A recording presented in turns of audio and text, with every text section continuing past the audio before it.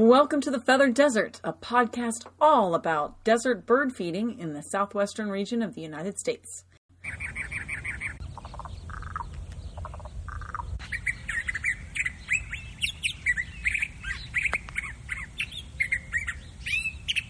Hi, this is Cheryl, and welcome to the Feathered Desert. Today's podcast is about conservation ranching and bird-friendly beef.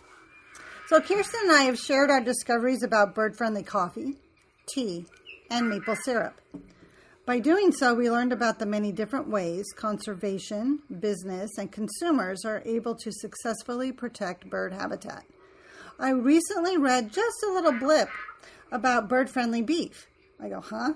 Piqued my interest. So I set about to do some research and went down one of those rabbit holes again. So I just want to say up front that this is a very simplified version of actually what is taking place.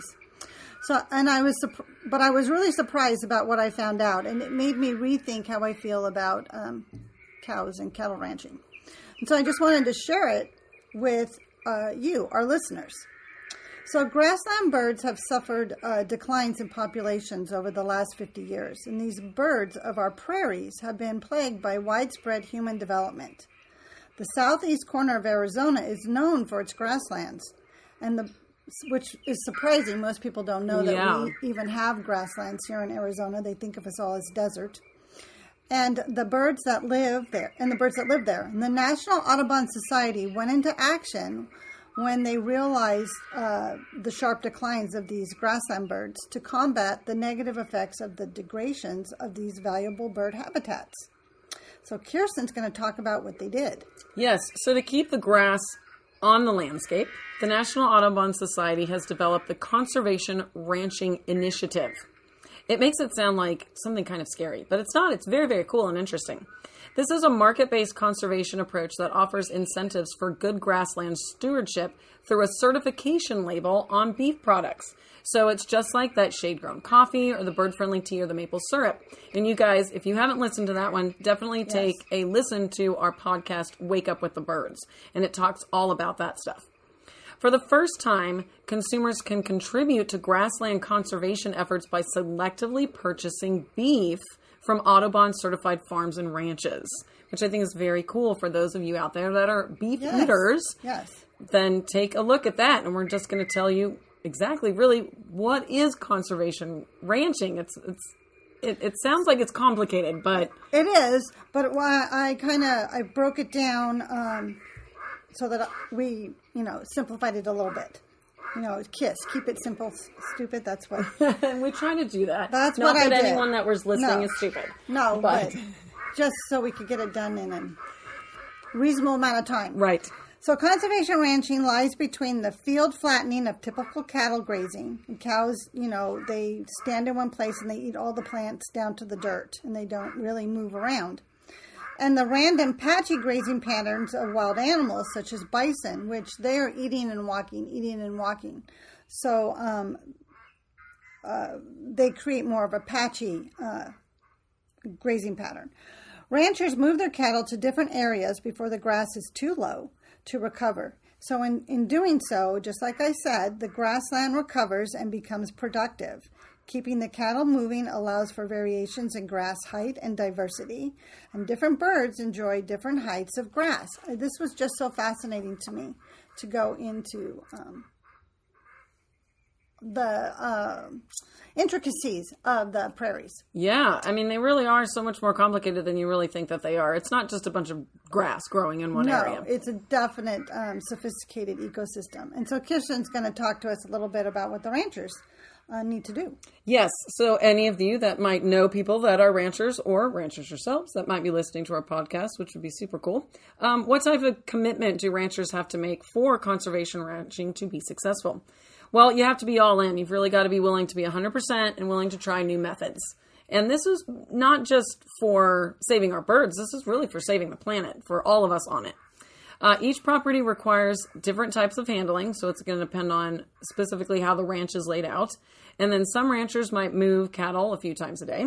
Other properties that are much, much larger, they may only have to move cattle every other day or less than that, depending on how large an area it is. And then that way, that also keep in mind that the grassland takes a little bit longer to recover when you have a slightly larger area.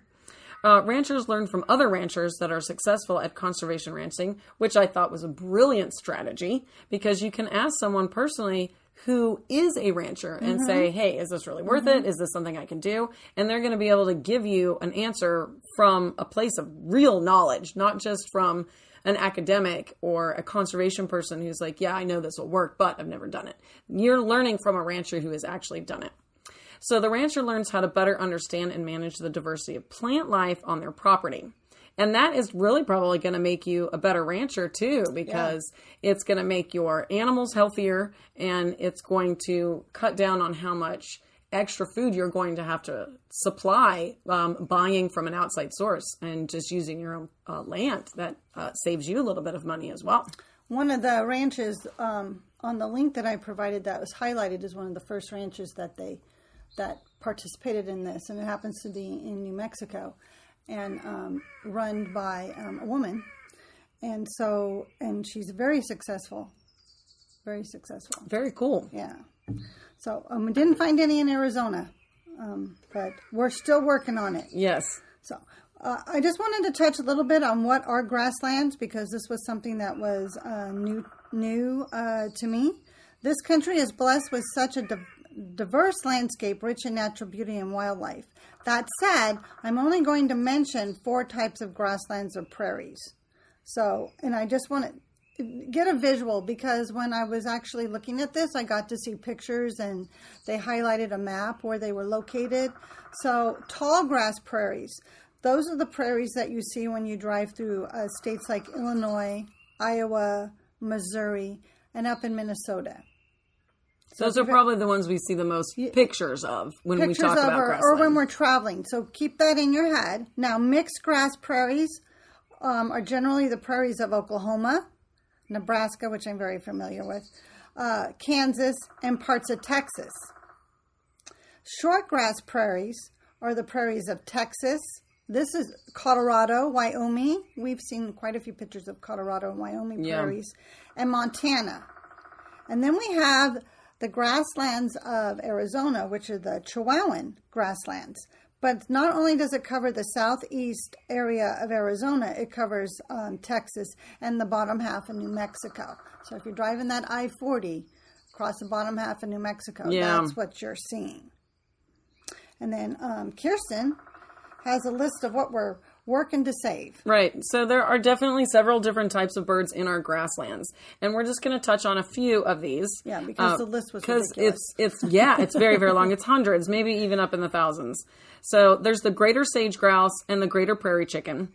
The greater prairie chicken is one of the ones I desperately want to see in the wild, because they have these wonderful breeding leks where all the males get together, and they're the kind of the ones that you see pictures here and there of strange and unusual birds, and they've got the big orange sacs on the bottom of their neck, and they balloon them out and they make like drumming noises. Ugh, I totally want to go and see them in the wild doing this. It's amazing.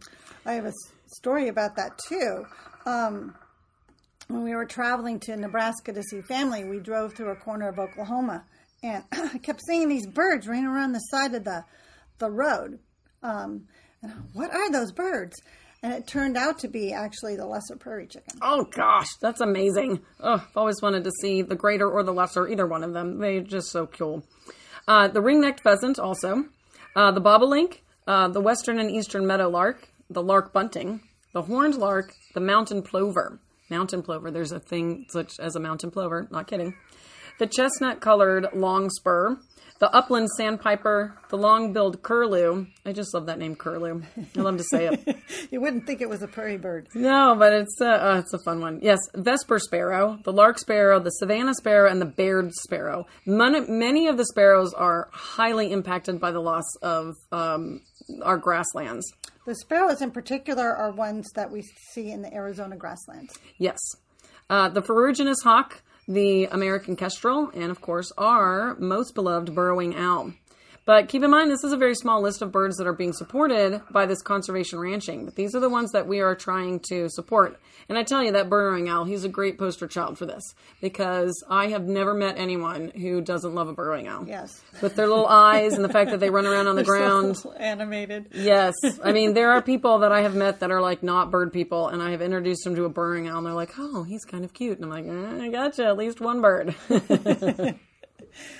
All right. So one of the reasons that cattle or the beef industry has hit a slump is because of climate change. So it is true, cattle contribute to greenhouse gas emissions, but controlling levels of harmful emissions is all about the math. Making a face, Kirsten. Math. I don't like math, but this sounds like it's good math, and I need to get better at this kind of math. So plant growth can return global warming promoters back into the soil in a process called carbon sequestration. Grazed grasslands can suck, this is fascinating to me, can suck back into the ground more than what a cow emits. Huh. So, and you know, that scientists, that people are actually looking at this, just like, I don't know what they do. They sit around a table and think, how can we solve this problem? And they think of these things. It's just amazing. They're awesome people. So conservation ranching has a chance of improving climate conditions, and they are researching this, and it's very encouraging. That's awesome. So, Kirsten, yes. How is it? How do you measure a ranch? Yeah, a lot of people might be thinking that. How really is bird friendliness of a ranch measured? And it's very similar to tea and really a coffee one as well, shade-grown coffee. And there's an index. So there's a bird friendliness index. I love that there's a bird friendliness index. If you come here to Wild Birds Unlimited Mesa, we're real high on the bird friendliness index. So what this equation does is it factors in how many of the sought-after species, some of the ones that we mentioned just a moment ago, each ranch has, and then as well as the population count of each species. So they're, of course, going to look at where you are in the country and then what your area actually supports. And then they're going to go out and bird, essentially, and count how many species they see and then how many individuals they see. So the higher the calculated score, the more bird-friendly the ranch, which is absolutely what you want. Mm-hmm. So any operation, no matter how low the initial value, can join the Audubon certification process. So you could be very small, only have, 5 cattle. I don't really know how many you have to have. Small land space. Right, small land space. Doing it wrong forever and have nothing but, very little plant growth. Yeah. Or you can be really, really big and have hundreds of thousands of acres, and you can join this process as well. So the goal really is to see the ranch become more bird-friendly over time. So they're going to come out and initially do a count, and then sometime later they'll do another count, and they'll continue to do that as time goes by. And hopefully what they're seeing, and hopefully what the rancher is excited about as well, is an increase in the bird population, which also means there's an increase of the grassland area that they're able to use. I think it's very exciting. So I'm going to let you know what the ranchers get out of all of this. And before I say that, what wasn't mentioned earlier with the prairies is that it takes 2 to 5 years for a prairie to recover from cattle grazing. Yeah. So when they go into this, this is some long-term commitment. This is long-term commitments, and they are encouraged to see in the long term, not the short term. So I applaud these ranchers. The ranchers get to keep their land because if they do not have to sell it because they have a more valuable product to take to market. And remember that these ranches have been in families for decades, just like we're seeing the decline of farming. Right. Independent farmers. We really don't want to see the decline of independent farmers or independent ranchers. They don't want to lose their land, and we certainly don't want it to be not there. Housing developments. Right, no. And this is a great way, like you said, they don't have to sell their land to keep their business and keep their families fed and stuff like that. So yeah. Healthier cattle because who knew this?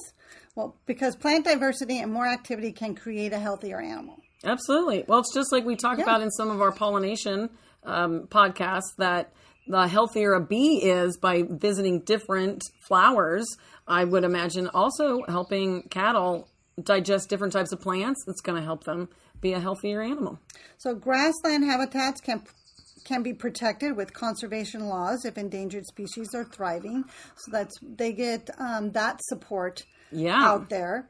Better market for their product because there's smarter consumers out there because now we're educated and we have power with our dollar. And support for what ranchers, are trying to accomplish, which is to stay in business in the small scale. They also, through research, have found that they get healthier soil, cleaner streams that run through their property, and greater wildlife diversity. And all of that not only impacts them for their mental health and their own happiness as their families living on this land, but it's an improvement for everybody. Absolutely. So it keeps their businesses going. It keeps their livelihood up and running. And that's the reason right there. Yeah. Yes. So I'm going to talk about what the consumer gets. What do we get out of this? Well, we get a better, higher quality product to eat. Ranches that have the Audubon seal of approval also affirms the cattle received have no antibiotics, no hormones, and were treated humanely. That's important to the Audubon Society as well. We're not just about protecting birds. We're about protecting all the animals that we can. You get a less monoculture agriculture, which is absolutely fantastically wonderful. This is what is driving some of us into craziness when we think about it. But having a monoculture agriculture is what is killing off our pollinators and killing off our native bees and our honeybees. Large corporate landowners mass producing a poorer product. We don't want to have giant corporations doing a monoculture agriculture. And so this is one step to prevent that. We, of course, have the preservation of our grasslands and the preservation of our grassland birds, which I know for our listeners is incredibly important, even if they happen to be vegan or vegetarians. This is certainly a program they could get behind because it does help our birds. And if they're not going to eat it themselves, they could mention it to friends or family that do eat meat to check this program out. Of course, the most important part is the preservation of our pollinators, since our entire world and society depends on pollinators such as bees and butterflies. Having these grasslands surviving definitely supports them as well. We get that abundance of wildflowers, which in turn is what helps support those bees and butterflies. That helps support us. And then the healthier soil and cleaner water streams are absolutely wonderful as well. It means that the ranchers don't have to worry so much about providing extra water for their cattle and making more money that they have to pay out to provide clean water because they don't want their cattle drinking out of the stream. But this is giving them that healthy soil and that cleaner water. And then also for their own use as well. If it's their own land, they can go and enjoy that as well. And water moves, so even downstream. Right. Especially those people who live in cities or towns that are at the lower end of those streams. You're getting a lot out of doing something like this with the healthier water. So conservation ranching takes consumers from the conservation's relative sidelines and puts them front and center in influencing the quality and quantity of bird habitat. So it actually puts us in control. There are more than 140 ranchers or / producers of beef participating in the program. I was impressed with that. That's very cool. I was impressed with that, and these are all independent landowners, which means it's privately owned property. A lot of them have had the land in the family since the 1800s. It was, I just think it's very encouraging. Yes, and I just thought this was just a really good program. Kudos for them for thinking of it. So the Audubon Certified Bird Friendly Seal recognizes lands managed to promote birds and biodiversity, which is what we have been talking about. Until now, just like the fence posts minus the meadowlark, something was missing in the grassland conservation. And now appearing on a freshly updated seal at a grocer near you. So this is how you get to purchase the product that we've been talking about. You're on the label, you're going to see a grazing cow, a blooming cornflower, a pollinating butterfly, and a singing meadowlark. It's a foursome that better visually represents the habitat now in bird-friendly land management. And what a cool description of land, bird-friendly land management. I Yeah. just thought this was just really awesome. The new label is green and white. It's really pretty. It's not very big, but it's noticeable. And I don't know. I'm going to be looking for it. I'll look for it at Sprouts, Natural Grocers, and Absolutely. hopefully maybe the local Fry's might carry it. Who Yeah, knows? I'll certainly be looking as Yeah. well. And we will definitely post a link on there so you can find that little sticker on there so you can have a visual in your mind next time you go to the grocery store. And one last comment just about our local season here in Arizona. This podcast is being posted in April, and that is our nesting season here. And we want to encourage you, if you haven't listened to it, to check out our podcast about Don't Touch the Baby Bird. And it tells you all about what happens during fledging season and how we should interact with our fledglings so that both of us, birds and people, can get the most out of this season. And we hope you check that out. And we also hope that you're going to look for some Audubon beef soon. Yeah.